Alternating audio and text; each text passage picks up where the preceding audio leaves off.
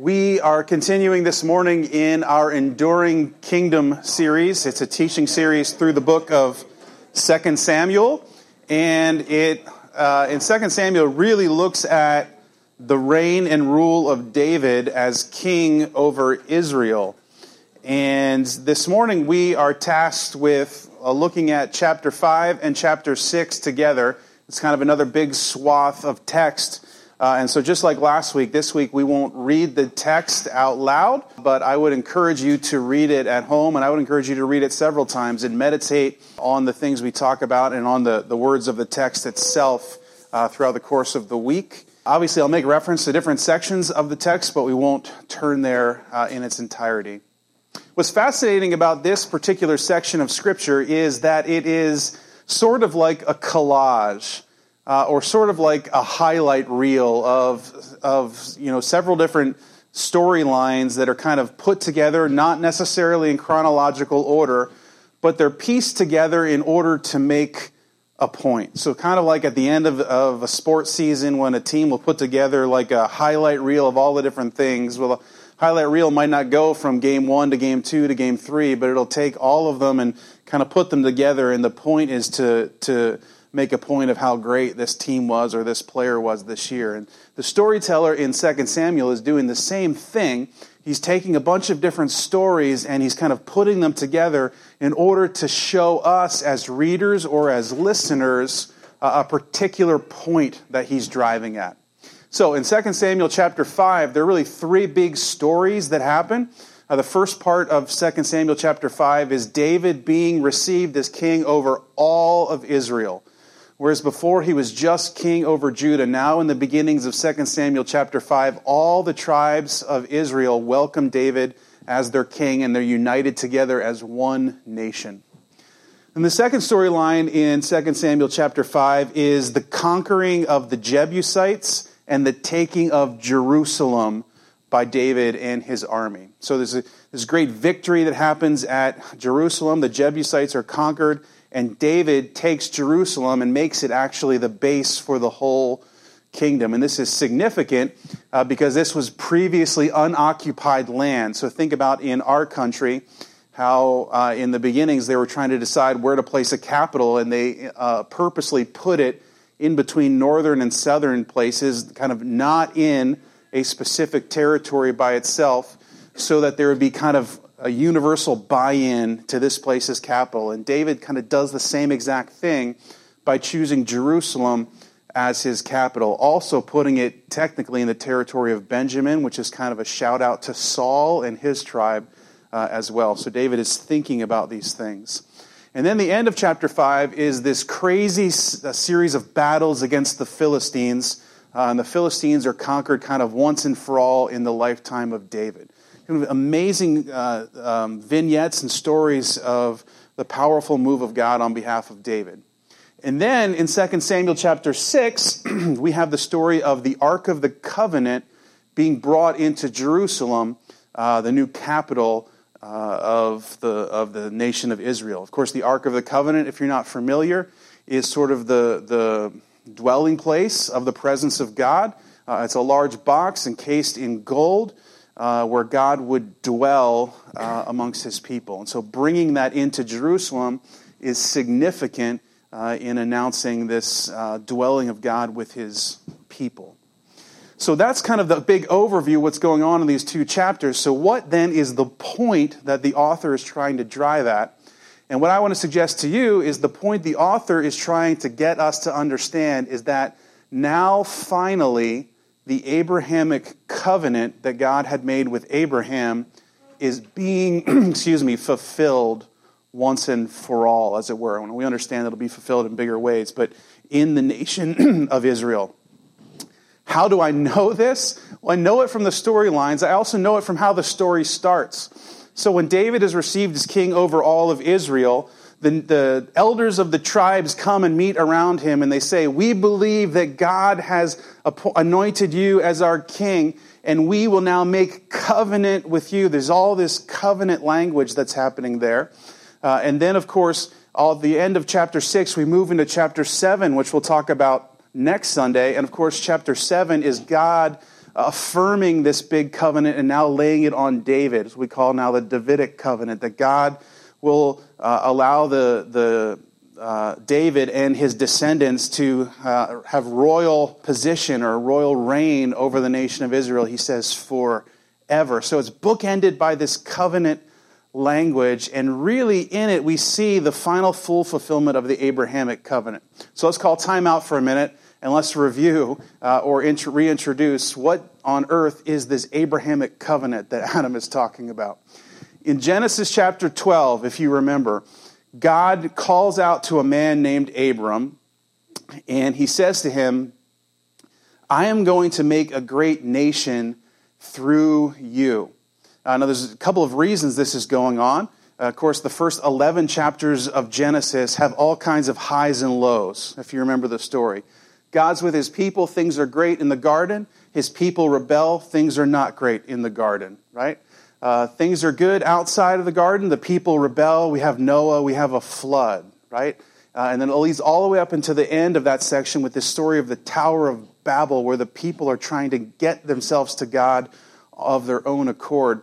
And God confuses their language. He spreads them across the world. Now, it's in this confusion that God reaches out to this man, Abraham, and says, I'm going to keep pursuing this reality of being with my people. And he says a couple of things to Abraham in chapter 12, and then again in chapter 15, then again in chapter 17. And really he repeats it to Abraham's son Isaac. He repeats it to Abraham's grandson Jacob. He keeps repeating it thereafter. He says it to Moses, and that's the means by which the people are delivered from Egypt. And he preaches it to the people through Moses throughout. So here are the things that are kind of core to this idea of the Abrahamic covenant. The first is that God says he's going to make Israel a great nation, right? And this is fascinating because if you remember anything about Abraham, his wife can't have children. And so this is a miraculous thing that God's saying. In fact, Abraham and his wife laugh at God when he tells them that there's going to be a great nation that comes from him. They're very old. They can't have kids. And how is God going to do this? Well, we'll let you into a big point that we're going to talk about this morning. God does things on his terms, in his timeline, and through his power, not through the ability and effort of humanity. And of course, Abraham and his wife give birth to a son who is Isaac, and it does lead ultimately to this great nation, this great number of people. God had said to Abraham originally, your descendants will number as much as the stars in the sky. Imagine being this old man who has no kids and being given this promise from God. There's a second thing that happens in the Abrahamic covenant, and that's where God says to Abraham, not only will you have this great nation, he says in Genesis chapter 17, but out of this nation will rise kings, right? Out of this nation will rise kings that will not only lead the nation, but will be revered by nations outside of you. And then thirdly, he says, not only will you have this great nation, and not only will there be kings that will be revered by the nations outside of you, but I'm going to give you a land. He says, the land of Canaan will belong to you in an everlasting way. So Abrahamic covenant, great nation, land with kings who will be revered by the nations around them. But there's really something more significant in the Abrahamic covenant than those components. There's something subtly there, and it's basically the simple promise that God says, I will be your God. Right?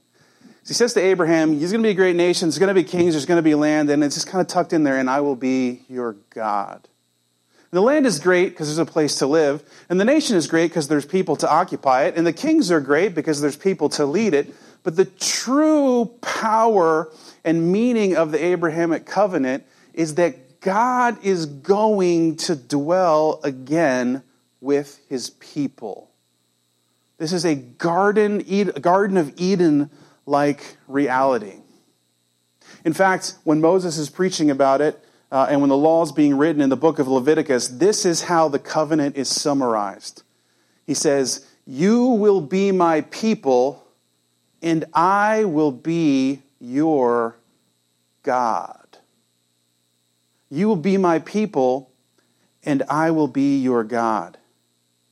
I want to suggest to you that 2 Samuel chapter 5 and 2 Samuel chapter 6 are all about the presence of God and what it means to Israel and to us as his people, and what it means for us to dwell with him as our God. In 2 Samuel chapter 5, we finally have the king that God had talked about. We have the great nation, and in conquering Jerusalem and in defeating the Philistines, we finally, once and for all, have the land of Canaan in possession of the nation of Israel.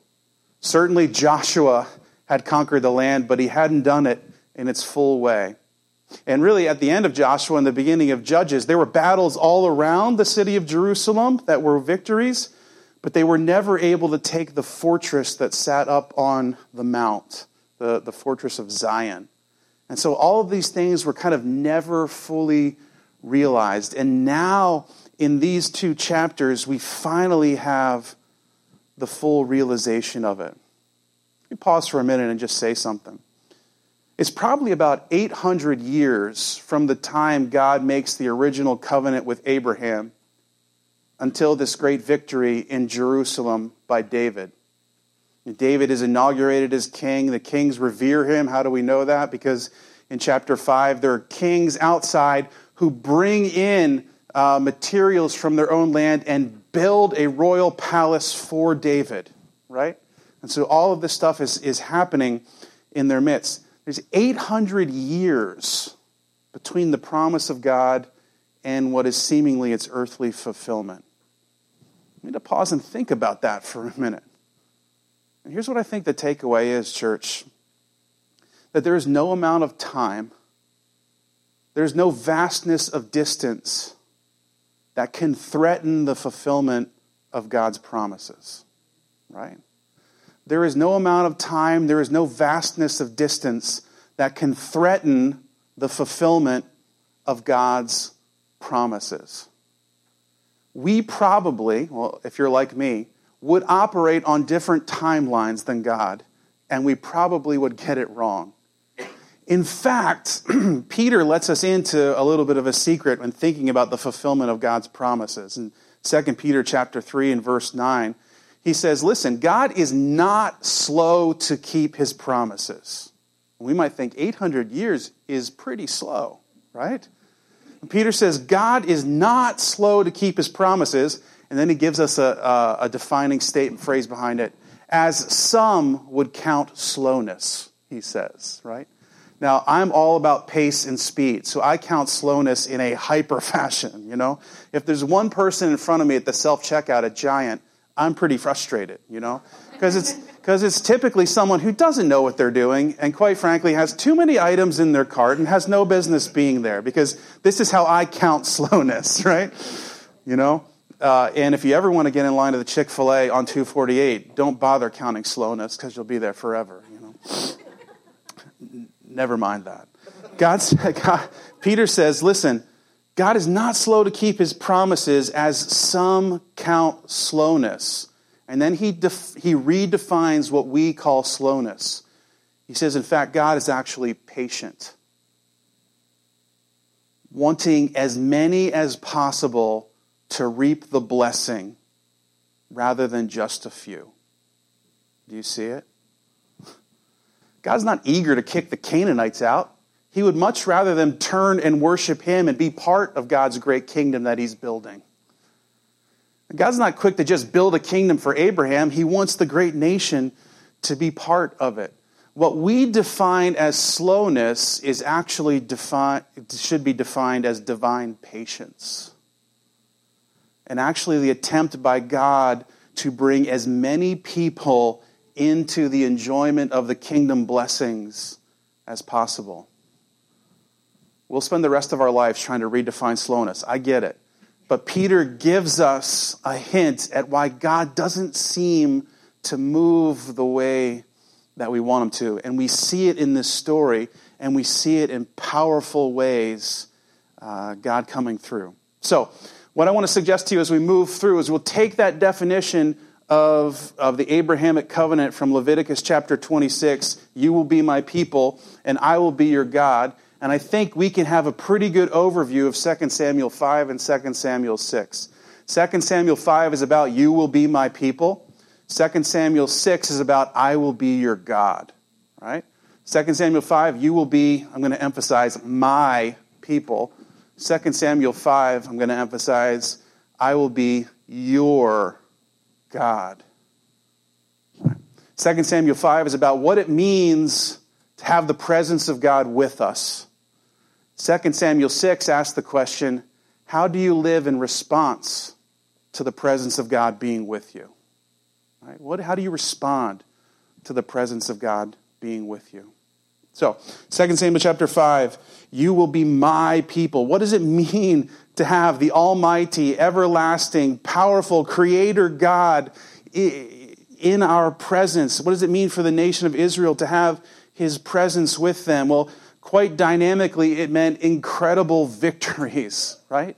Incredible and stunning military victories. First, there's this victory over the Jebusites and the conquering of the fortress of Zion at Jerusalem. No one had conquered this in hundreds of years. It's been 800 years since the promise. So much so that when David came up against it to lay siege on it, the people, the Jebusites, were yelling out to him things like, even if we were lame, even if we were crippled, even if we were blind, even if we had all kinds of incapacity, you still couldn't conquer this place. And they were living on all kinds of history and truth that no one had been able to conquer it. And somehow, in one fell swoop, through the power of God, David conquers this impenetrable fortress. Now, we have a little bit of a secret. We don't have much time to get into it this morning, but you can do some research on it. The fortress, and this might not interest you, but it interests me. The fortress there at Zion in the city of Jerusalem was so impenetrable because even if armies would lay siege to it, they had secret access to water and supplies that could have them outlast any conquering army. And archaeologists have found remnants of these tunnels that would lead all the way down into a source of water that was camouflaged and blocked off so that no one knew that the city could access this water. But it's written in 2 Samuel chapter 5 that David is responding to their taunts, basically letting them know, I found your source of water. And so in cutting off their source of water, most scholars and historians believe David is able to cut them off at the knees and to conquer and finally bring this land into submission as God had said it would be. Fascinating story of God's power in the midst of his people. And then, even more dynamically, we have this story of the battle against the Philistines. This really encapsulates two separate battles that are talking about here. Most scholars believe this battle against the Philistines happened before the taking of Jerusalem, but no one is quite sure. The reason they believe that is because it says that the reason the Philistines attacked is they were not happy to hear that Israel had united together. And they wanted to take the moment to try to attack it before it could kind of get stable and get power and get significance behind it. But it says David moves down against it. And in 2 Samuel chapter 5, there's this very interesting picture that develops where the Philistines are lined up on one side and the Israelites are lined up on one side. And it's called the Valley of the Rephaim. And the Rephaim in Hebrew speaks about a particular tribe who were known to be, listen to this, giants. Now we have a very clear picture of something that had happened in 1 Samuel, now happening again here in 2 Samuel. You remember the story in 1 Samuel where the Philistines are lined up and the Israelites are lined up and there's a giant down in the middle, a guy named Goliath who is taunting the Israelites and no one will fight him. And then David goes down and he defeats him and then it leads to this great victory. Well, now in this valley of the giants, we see the power of God moving against the Philistines. And we really see the power of God in a couple of ways. The first is through his divine guidance. David, as he constantly has been doing through the stories, says he goes and seeks the wisdom of God about what to do. And God says, you should attack the Philistines. And of course, David does, and there's a victory. And then the second battle, David again goes to God, not assuming on God that everything would be the same as last time. And God says, this time, rather than attacking from the front, he says, you go all the way around and attack from the backside. And again, there's significant victory. In fact, that's the last we'll hear of the Philistines in the entirety of the life of David as king. But it's not only God's guidance when David goes to him for direction, but what the storyteller really wants us to see is that God is the hero of the battle. Right? So all this time, David's name has been getting great lore, and rightfully so. He is the giant killer, right? And he's taken Jerusalem, and all of these battles have happened. But as the storyteller is beginning to show us some of the chinks in David's armor that we saw last time, the way he mistreats women, his collecting of power through wives and through alliances, things like that, God now wants to show us, he wants to pull back the curtain, the storyteller does, and show us the source of David's power is not his human military acumen. It's not his being really great with a slingshot, right? It's not any of these things. It's actually all about the presence of God. Because now in the valley of the giants, we see not David with amazing victories, but the storyteller uses very specific language to say that God fought these battles and David was just there. In the first battle, when the Israelites rushed straight into the Philistines, this is the way the storyteller says. He says it was as if God had broken out against the Philistines.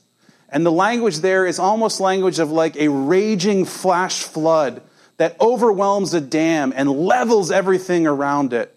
And then David and the Israelites are kind of just there. In fact, it says of David and the Israelites that they picked up all the abandoned idols, right? So God moves through, levels everything. There's this interesting juxtaposition of the power of God in battle versus these lifeless idols who are left to be carried away to their destruction. This is an amazing picture of the power of God. And what is David seen doing? Carrying away the idols to get rid of them. God is the power. God is the warrior. God is the victory.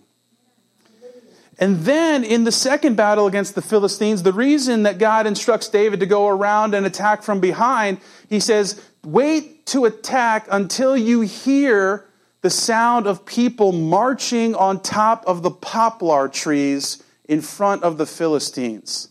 Now, who is this? This is God in the army of the heavenly host, attacking the Philistines from the front, and David and the Israelites being able to come in from behind and clean up the mess. The storyteller wants us to see that if you're interested in protection, if you're interested in guidance, if you're interested in great and significant victory in your life, it is not about your human acumen towards victory. It is not about your prestige or your place of power. It is not about how you can act in the moment. It is all about the presence of God with you. The curtain has been peeled back. How on earth did David kill that giant? Because God was with him. How did David conquer Jerusalem?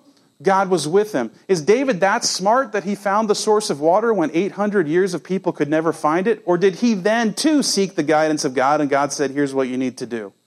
I think we know the answer. David certainly is an incredible military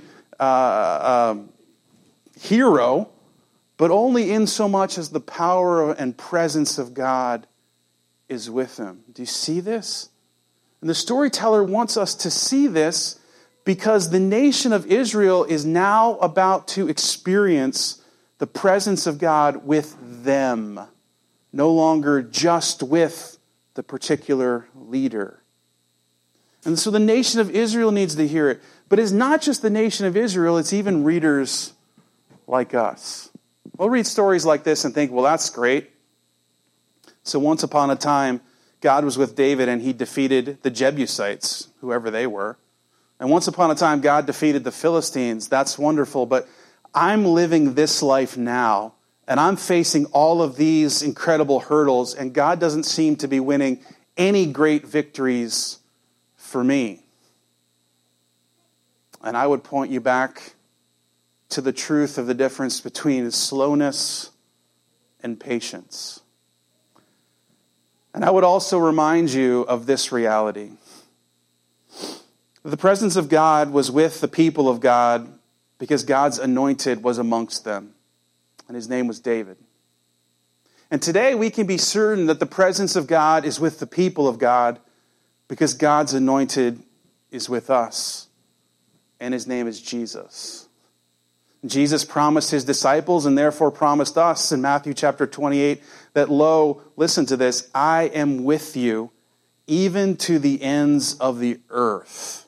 But there is no place that you can go that can distance you from the presence of God with you because of your union with Christ. In fact, Paul says, based on your union with Jesus, you have been given the Spirit of God as a down payment guaranteeing full reality of God's presence. You have it now and will have it in its fullness in the coming age.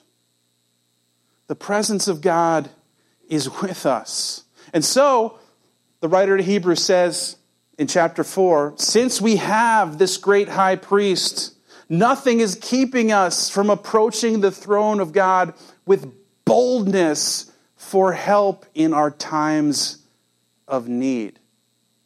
There is no difference between you and David seeking the wisdom of God. God's presence was with him because he was God's anointed. Access to God is with you because you are joined to God's anointed, and his name is Jesus. Unless you think that God is not active, winning incredible victories on your behalf, let me remind you of what the Apostle Paul told us. That our battle is not against flesh and blood, but against the spirits of this world, the principalities of the air, right? And so you should believe that there is the sound of marching on the tops of the poplar trees. That there is a great breaking out and leveling reality of God amongst the enemies that seek to sift you like wheat, Satan said of Peter. That God, through Jesus, is waging an incredible campaign of protection and of assault against the forces of evil and against the spirits of evil in our world. That we will never know in its fullness in this lifetime all of the incredible ways that God has protected us, all of the incredible ways that God has advanced against our enemies, all of the ways that God has leveled the ground in front of us so that we can march in front of it, all of the ways that God has laid lifeless those who would claim to be God in our midst so we would not serve them. And certainly there is pain in this lifetime. And certainly there is struggle. And certainly there are hurdles that we would like, in our definition of pace, to overcome. But might it be possible that God is defining it as patience? So that more than just you, the full collection of those who would believe might be able to experience the blessing and benefit of the kingdom of God. The presence of God with us is incredible. You will be my people. I'll be with you. Power, protection, and guidance. And then the next chapter asks us a really poignant and important question. So then how do you respond to the presence of God with you? And we're given two stories that are juxtaposed right next to each other. In fact, literally are happening right next to each other at the exact same time. there is David, who it says is celebrating with all of his might in front of the ark as it is being brought into Jerusalem. And behind them are a group of Kohathites, whose tribe in particular, whose clan or cluster, whose job it is to transport the ark. And we have this story about Uzzah, which is deeply troubling to many, who, as the cart is pulling the Ark of the Covenant into Jerusalem, sees the oxen stumble and the Ark of the Covenant began to tumble, and he goes to stop it, and in touching the Ark, meets his earthly demise. He's killed instantly. And at first blush, we're reading a story like this and think, gosh, he's transporting the Ark of God into the city of God, and this happens? The storyteller wants us to think a little more deeply about this than just taking it at face value. Because the truth is that Uzzah is what I would call either unaware or uninspired by the presence of God.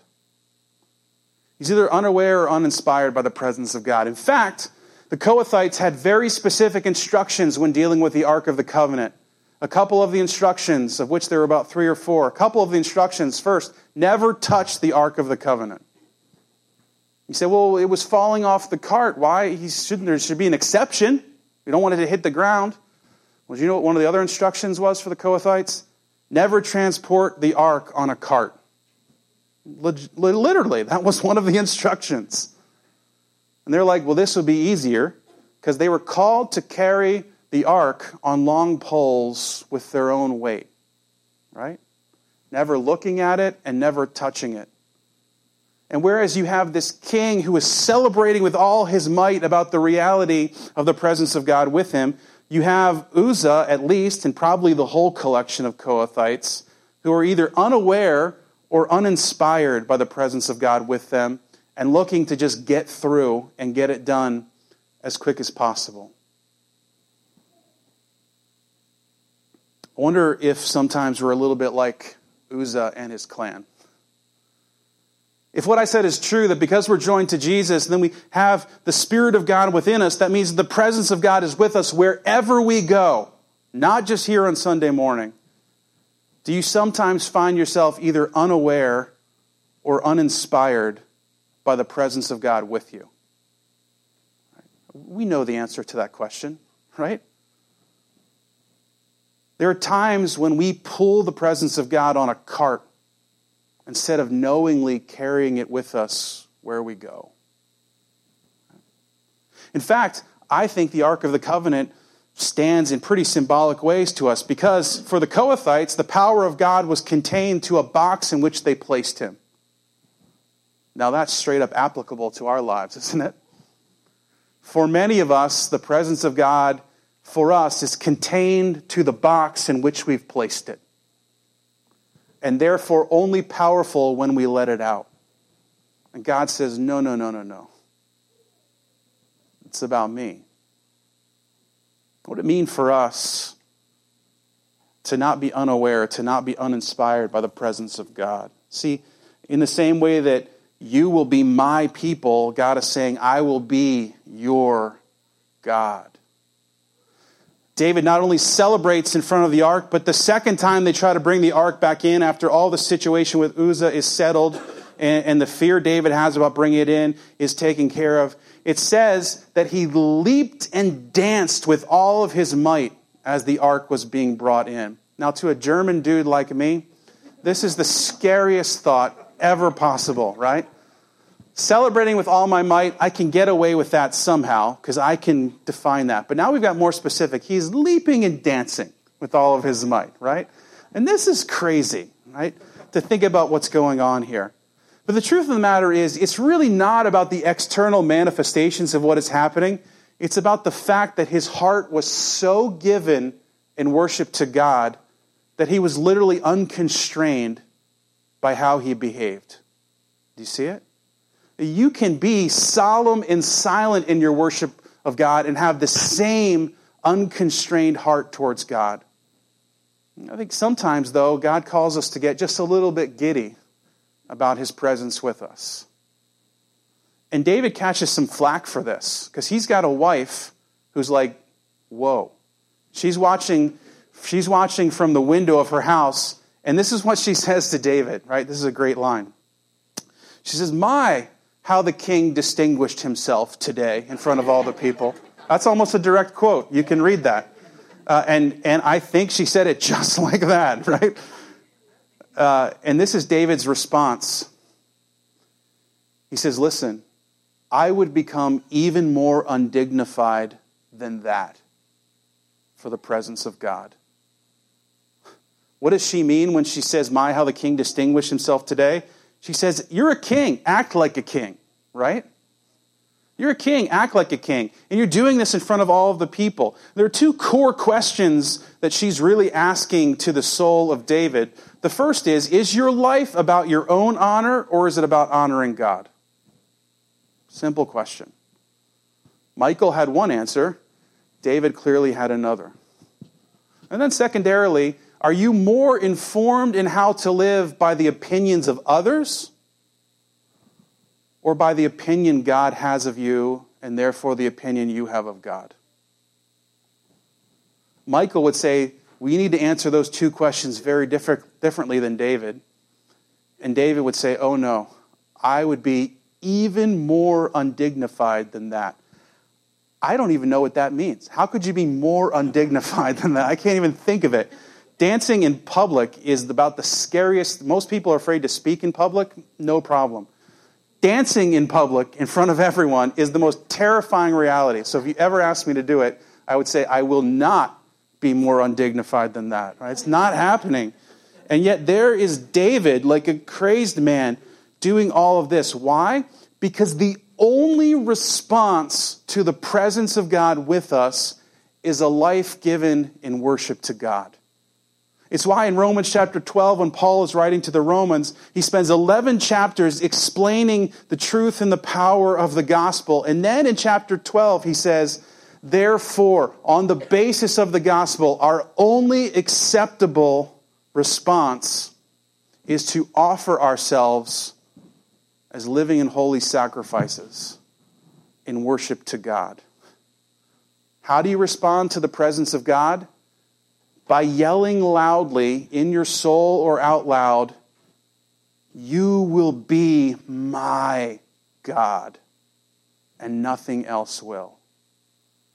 By a life of what I will call uninhibited worship. Now, there's two ways to think about that as we finish up here. We can think about that when we sing songs on Sunday morning. Well, maybe I should be more uninhibited. Raise my hands, sing louder, say things back out loud. The answer to that is, yeah, probably sometimes you should, right? But if you are doing things to get a reaction from God, then you've missed the whole story of this book so far. God is interested in your heart. So do not start adding external manifestations that aren't the natural outflow of your heart. But you can start asking yourself the question, do I really deeply know the presence of God with me? And is it informing how I sing and worship to Him on Sundays? Listen, hands in your pocket, hands raised, singing loud, singing softly. One is not better than the other. But a heart fully given to God in worship is better than a heart half given to God in worship. Right? But there is a bigger question, church. God really, in many ways, could care less about how you sing on Sunday morning. Because worship for Him is not about a once-a-week religious celebration. He says many times, I don't want your sacrifices to the people. Right? I don't need your Sunday mornings, He would say to us. I want your life, He says. And so when Paul writes to the Romans, and when he speaks of worship, he's saying how you live matters. Right?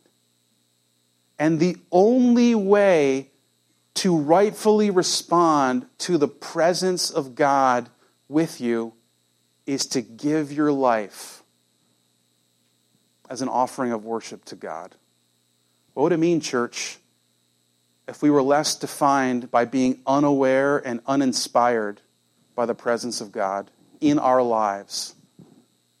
And what would it mean to live a life uninhibited in worship to God, that is less concerned about honoring ourselves and more concerned about honoring Him? That is less concerned about the opinions that people would have about us based on the choices we make in worship to God, and much more concerned about who God says we are, and therefore who we say He is. Hey, once and for all, the Abrahamic covenant is brought to its final and ultimate fulfillment in the person and work of Jesus. Land is no longer Canaan, it is the body of Christ. The presence of God is with us in the person of Christ, and we are joined to Him. You can be certain of the promises of God, His power, His protection, and His guidance through Christ to you. And therefore, as we leave this morning, we must ask ourselves, how then should we live? Can I pray with you?